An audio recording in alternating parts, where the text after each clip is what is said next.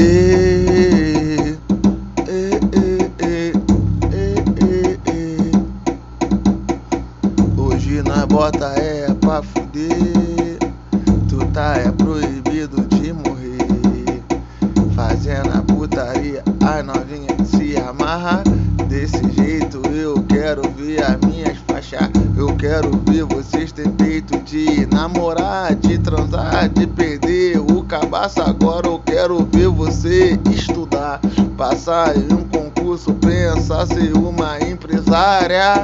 Isso aí ela não quer lavar uma louça, só ficar no TikTok. Caralho, é velha moça, futuro é uma mulher velha falando no teu ouvido, reclamando pra caralho. E nós tem a estratégia. Tu quer dinheiro, toma. Tu quer dinheiro, toma. Toma, toma, toma, toma, toma, toma. Tá faltando um homem, tá faltando visão. Um homem que pega na mão, vamos somar, pega a visão. Aquele tipo que tirar você da casa da tamanho. Vou construir uma nossa, caralho, não precisa brigar, nem ficar bolada. Tudo tem teu tempo, quando chega, olha só, eu te acha.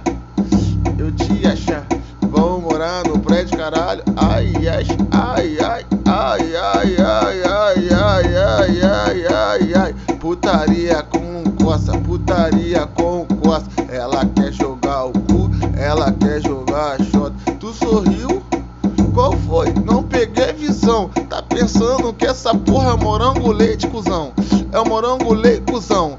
Não deu a piscada, falou com ela, perdeu a linha, sonhou com nós. Sabe que a tropa vai tacar, vai tacar, vai tacar. Não liga pra nós, quer um presente piranha, quer um presente bebê. Pega a visão que hoje vai ser eu e você no TBT. Vamos lá pro motel, ficar de banheira, hidromassagem.